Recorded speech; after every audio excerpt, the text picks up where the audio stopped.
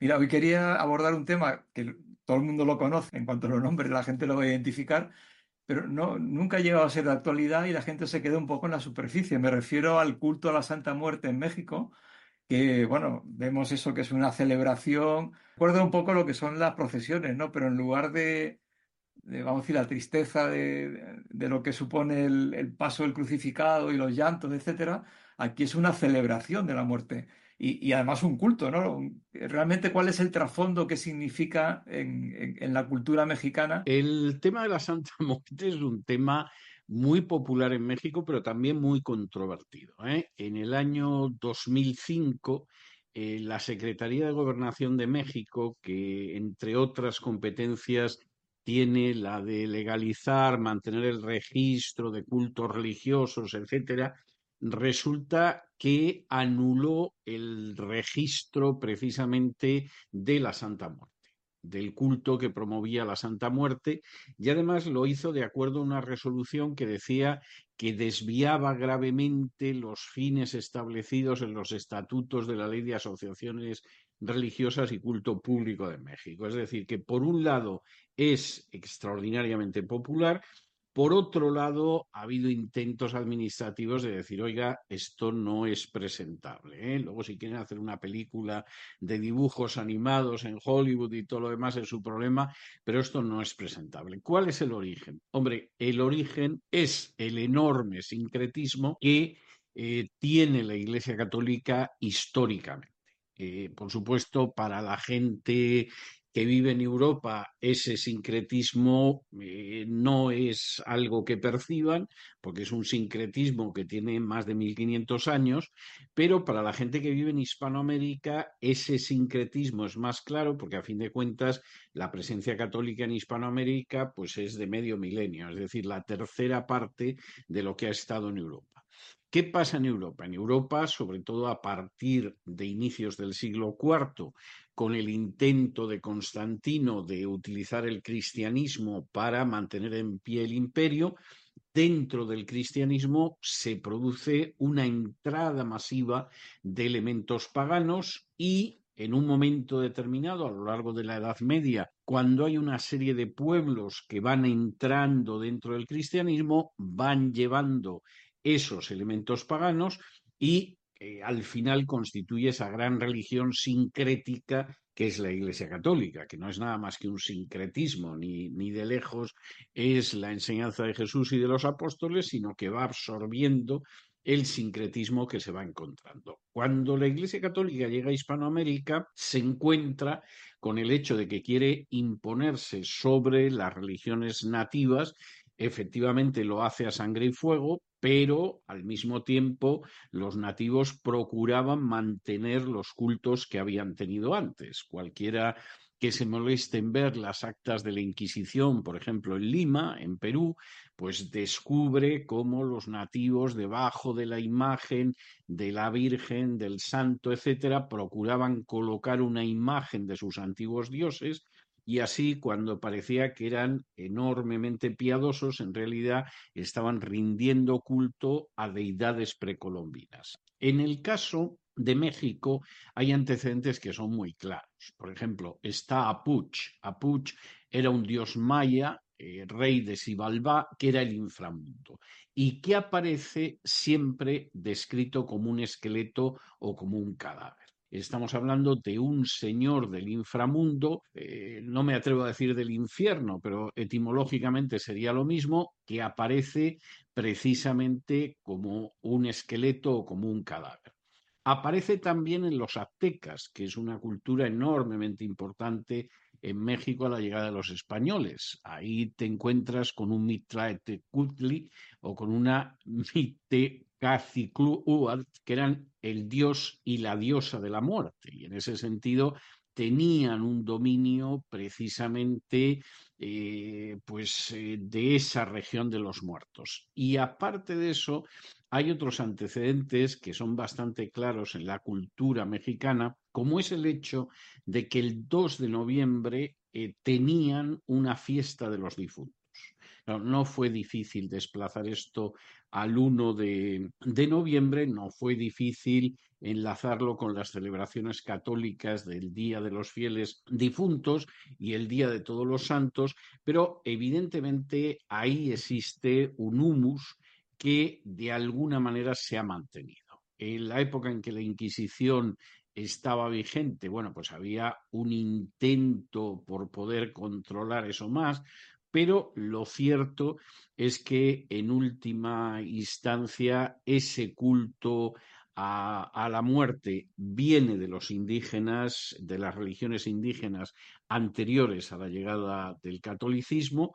En un momento determinado hay ya noticias en ese sentido de cómo en un poblado del centro de México, muy a finales del siglo XVIII, los indígenas seguían adorando un esqueleto al que ya llamaban directamente muerte, y en un momento determinado, pues eso acaba entrando totalmente dentro de lo que serían las prácticas habituales de la religión católica en México. Evidentemente la Santa Muerte no está canonizada, no es algo que en sí pertenezca a la Iglesia Católica, pero bueno, la Iglesia Católica lo tolera en muy buena medida porque, bueno, pues en última instancia es muy popular, nos interesa que la gente siga viniendo a la Iglesia y además pues vamos a interpretarlo como que es el deseo que tiene la gente de que la muerte que les vaya a acaecer en un día concreto pues sea una muerte buena. En relación con hacia el mundo espiritual y todo lo que rodea, como has mencionado, el inframundo, como queramos llamarlo, de este culto a la Santa Muerte. Recientemente Jaime Reynoso, que es el presidente de la Alianza Ministerial Evangélica de Saltillo, ha tenido una confrontación con este culto y él decía que la gente que sigue a la Santa Muerte, que la adora de alguna forma, que le llegan maldiciones, que su vida queda marcada, ¿no? De alguna manera. ¿Esto podemos interpretarlo como que es correcto? Pudiera ser, pudiera ser. Yo no tengo noticia de ello, pero tampoco me parece algo imposible. Vamos a ver, el culto a la muerte o a los señores de la muerte es algo que está muy vinculado con el paganismo y no solo en las culturas precolombinas, sino en otras culturas. En Europa, por ejemplo, hay un culto a la muerte que está muy relacionado y a la diosa de la muerte que está muy relacionado con la mitología griega. Ese elemento de la diosa que tiene un poder sobre el mundo de los muertos aparece también aquí. Ahora, eso implica, al existir, y vuelvo a la cuestión que tú planteabas, eso implica un involucramiento con visiones paganas y con prácticas de tipo pagano. Es decir, se supone que hay una deidad femenina, llámese en este caso la Santa Muerte, que tiene un poder sobre ese inframundo, pero que tiene un poder también en la transición de la vida a la muerte. Y eso en muchísimos casos está vinculado con prácticas de hechicería. Alguno diría que bueno, que el hecho de encender lamparitas por los difuntos, etcétera, etcétera, no tiene nada que ver, pero bueno, fundamentalmente es porque desconoce las religiones comparadas. Si tira del hilo de prácticas aparentemente piadosas e inocentes, uno retrocede a la hechicería. Y cuando uno se involucra con la hechicería, sea del tipo que sea, y estamos hablando de gente que va a ver a una supuesta divina, de gente que se involucra con prácticas de adivinación, etcétera, etcétera, en muchísimas ocasiones eso tiene unas consecuencias muy negativas y muy dolorosas en su vida personal. Sucede esto en el caso de aquellas personas que son especialmente devotas de la Santa Muerte. Me parece verosímil. Yo no he conocido casos, como sí he conocido casos de gente que se ha involucrado con formas de adivinación, con formas de hechicería y efectivamente lo ha pagado muy caro en términos espirituales, incluso en términos físicos. No conozco casos en relación con el culto a la Santa Muerte, pero sinceramente no me sorprenderían porque seguirían una línea general en este tipo de paganismos. Otro submundo relacionado con esta cultura de la muerte, mucho más tenebroso, es el tema del vudú, que indudablemente en Haití ha calado y de alguna forma ha influido, que es uno de los países, si no el país más atrasado de Latinoamérica y más castigado. ¿Hay relación del culto a la Santa Muerte con el vudú? Bueno, son formas de paganismo que tienen una cierta conexión, pero vamos, no necesariamente. El culto a la Santa Muerte es de origen precolombino y se fusiona con la Iglesia Católica. El vudú sería un fenómeno bastante parecido a la santería en el caso de los cubanos, es decir, la santería es la religión de los esclavos negros llevados a Cuba, sobre todo de la zona de los yorubas en Nigeria, y como esa antigua religión africana, yoruba, una religión pagana, se esconde debajo de los santos católicos, de tal manera que, bueno, que San Lázaro pues equivale a Changó y, en fin, otros, la caridad del cobre equivale a otra deidad yoruba, etcétera, etcétera. Sería un culto sincrético, pero de origen africano. Y con el vudú sucede lo mismo. También es de origen africano, pero el vudú, digamos que no se toma tanto la molestia de ocultarse, como pasa con la santería, ni se ha producido un sincretismo tan claro como en el culto de la Santa Muerte, sino que el vudú es más directo, o sea, directamente arranca de esa invocación de los espíritus que forma parte de religiones africanas. Ujú. Hay paralelos, pero yo diría que es un fenómeno distinto en la medida en la que es menos sincrético, está menos imbricado dentro de la Iglesia Católica de lo que pasa, por ejemplo, con la santería o con el culto de la Santa Muerte. Ujú. Sí, han mantenido más una identidad propia y al margen de cualquier otro fenómeno religioso. Lo que sí llama la atención que todos estos cultos que hemos hablado, incluso la Semana Santa Católica, ¿no? Con el canto centrada en lo que es la muerte, el dolor, y comparado con lo que es el mensaje del Evangelio de Jesús, que Evangelios son buenas noticias, la buena noticia es que se ha vencido a la muerte y que la vida ha triunfado, ¿no? Es un choque absoluto entre todas estas culturas que hemos mencionado y lo que es el mensaje genuino de Jesús. Bueno, eso no tiene ninguna vuelta de hoja, pero es lógico. Vamos a ver, las religiones paganas, en términos generales, son religiones muy tristes. Es decir, en contra de esa imagen que se ha dado desde unas décadas para acá, de que el cristianismo es triste, tristísimo, y las religiones paganas eran divertidísimas y tolerantes y todo lo demás. No, las religiones paganas tienen una carga de tristeza y de soledad espantosa que es totalmente lógica, porque es el ser humano absolutamente solo frente a un mundo que es muy hostil. La idea de que Dios protege a aquellos que se acogen a Él, que se refugian en Él, que además ese Dios se encarna en un momento determinado para morir por la salvación del género humano y que además existe una cercanía y además existe una esperanza basada en la resurrección de Jesús, eso es algo que no existe en el paganismo. Entonces, de entrada, la relación con la divinidad es una relación que nunca es segura. Es decir, la divinidad tiene, y esto aparece en todas las mitologías paganas, momentos de cólera y momentos de capricho. Con lo cual, evidentemente, pues tú puedes acudir al Dios, pero no sabes cómo vas a encontrar al Dios o cómo vas a encontrar a la diosa. Con lo cual, se entra en un mecanismo de soborno hacia la divinidad.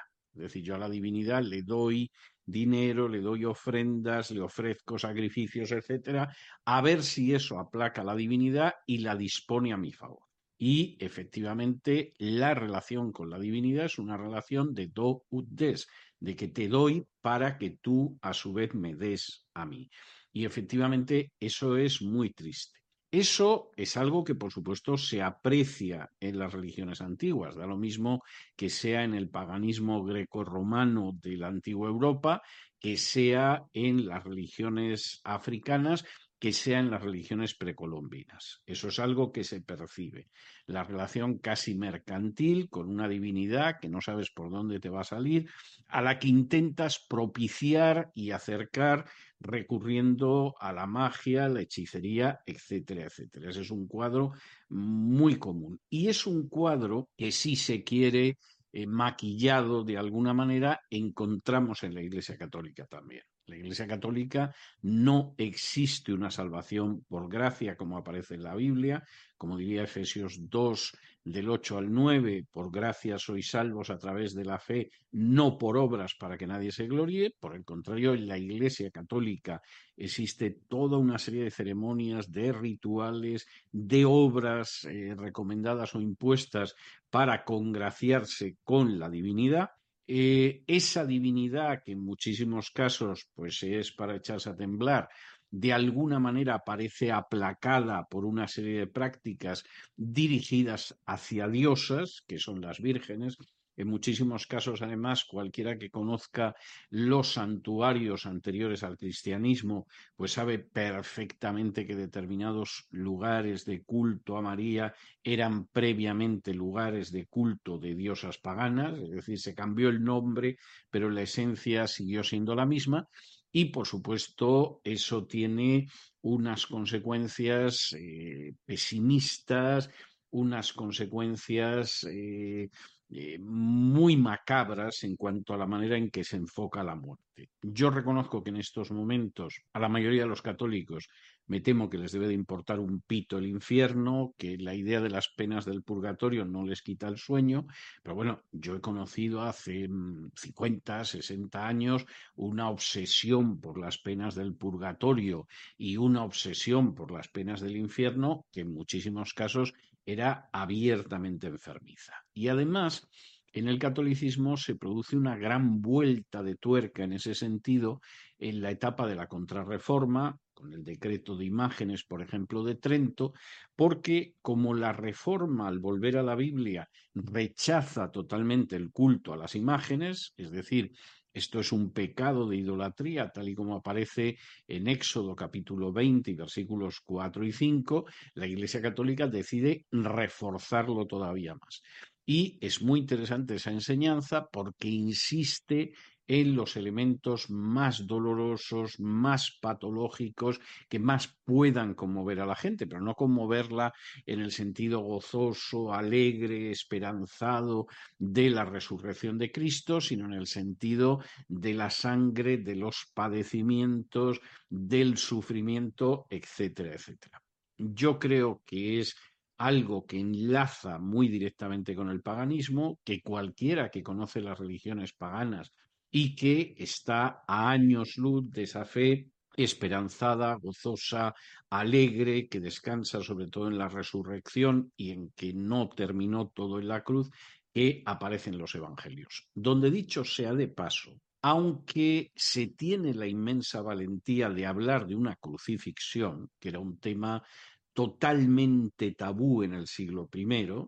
Sin embargo, los evangelios no contienen concesiones sangrientas a la descripción de la muerte de Jesús. Hay referencias a la muerte, pero son todas muy telegramáticas, son todas muy concisas, son todas muy austeras, se centran sobre todo en lo que Jesús dice en la cruz y, por supuesto, no hay una descripción sanguinaria de lo que es el suplicio en el que Jesús da su vida por todos.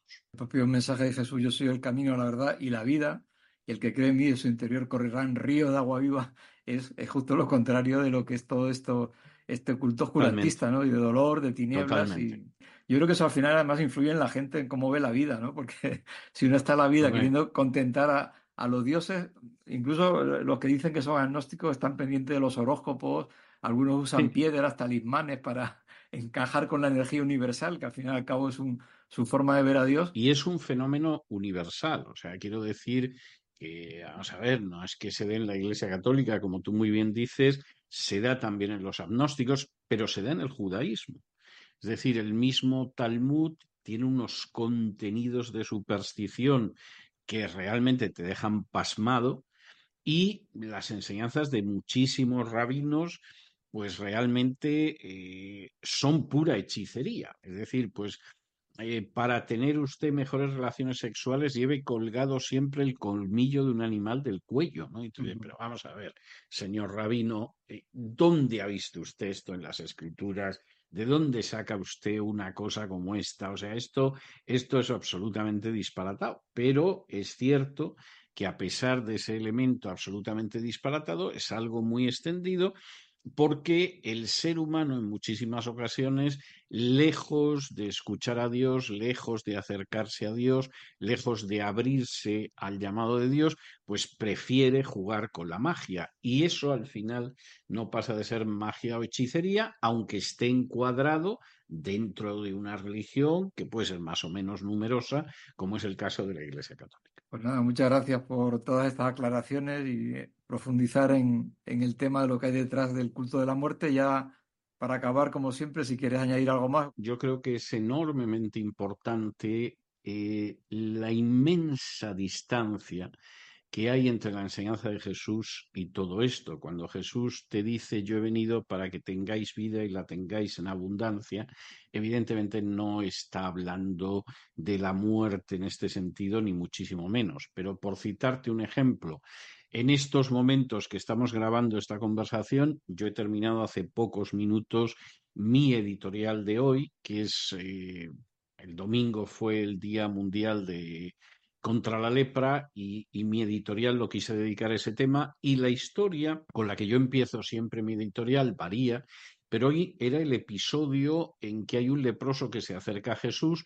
y Jesús, lejos de rechazarlo preventivamente, como indica la ley de Moisés, se acerca, habla con él y lo toca. Es decir, realmente el salto ético que significa que de pronto, más allá de la ley de Moisés, que hombre, en términos profilácticos es explicable, era un avance, etcétera, etcétera. Además, vayas más allá de lo que puede parecer útil sociológicamente y entres en la compasión, entres en el amor, entres en socorrer a la persona que lo necesita y toques a alguien que es absolutamente impuro y que se supone que además transmite la impureza, indica la enorme distancia que hay entre la enseñanza de Jesús y la enseñanza de cualquier corpus religioso. Eso es algo que aplica a esas visiones y a mí me parece que es algo que no tiene discusión, no podemos hablar de ningún tipo de cosmovisión espiritual que se acerque ni de lejos a la altura sublime de las enseñanzas de Jesús, desde luego ni siquiera en el judaísmo, y por supuesto podríamos continuar con las otras religiones, pero a la hora de enfrentar la muerte, efectivamente estamos hablando de una diferencia inmensa. Habrá quien convierta a la muerte en Santa Muerte para, de alguna manera, acallar algo el miedo. Habrá quien, en fin, crea en otro tipo de cosas, como que en realidad morirse no se muere porque va a reencarnar inmediatamente, pero lo cierto es que al final la muerte es una realidad terrible y el único que la ha vencido fue el que regresó de entre los muertos al cabo de 3 días, que fue Jesús. Como dijo el apóstol Pablo, ¿dónde está muerte tu aguijón y sepulcro tu victoria cuando Jesús te ha vencido, ¿no? Ese es el gran mensaje que todos tenemos. Pues muchísimas gracias, César. Como siempre, también a todos ustedes Placer. por seguirnos hasta aquí. Y se despide Pedro Talquis, deseando siempre que Dios les bendiga.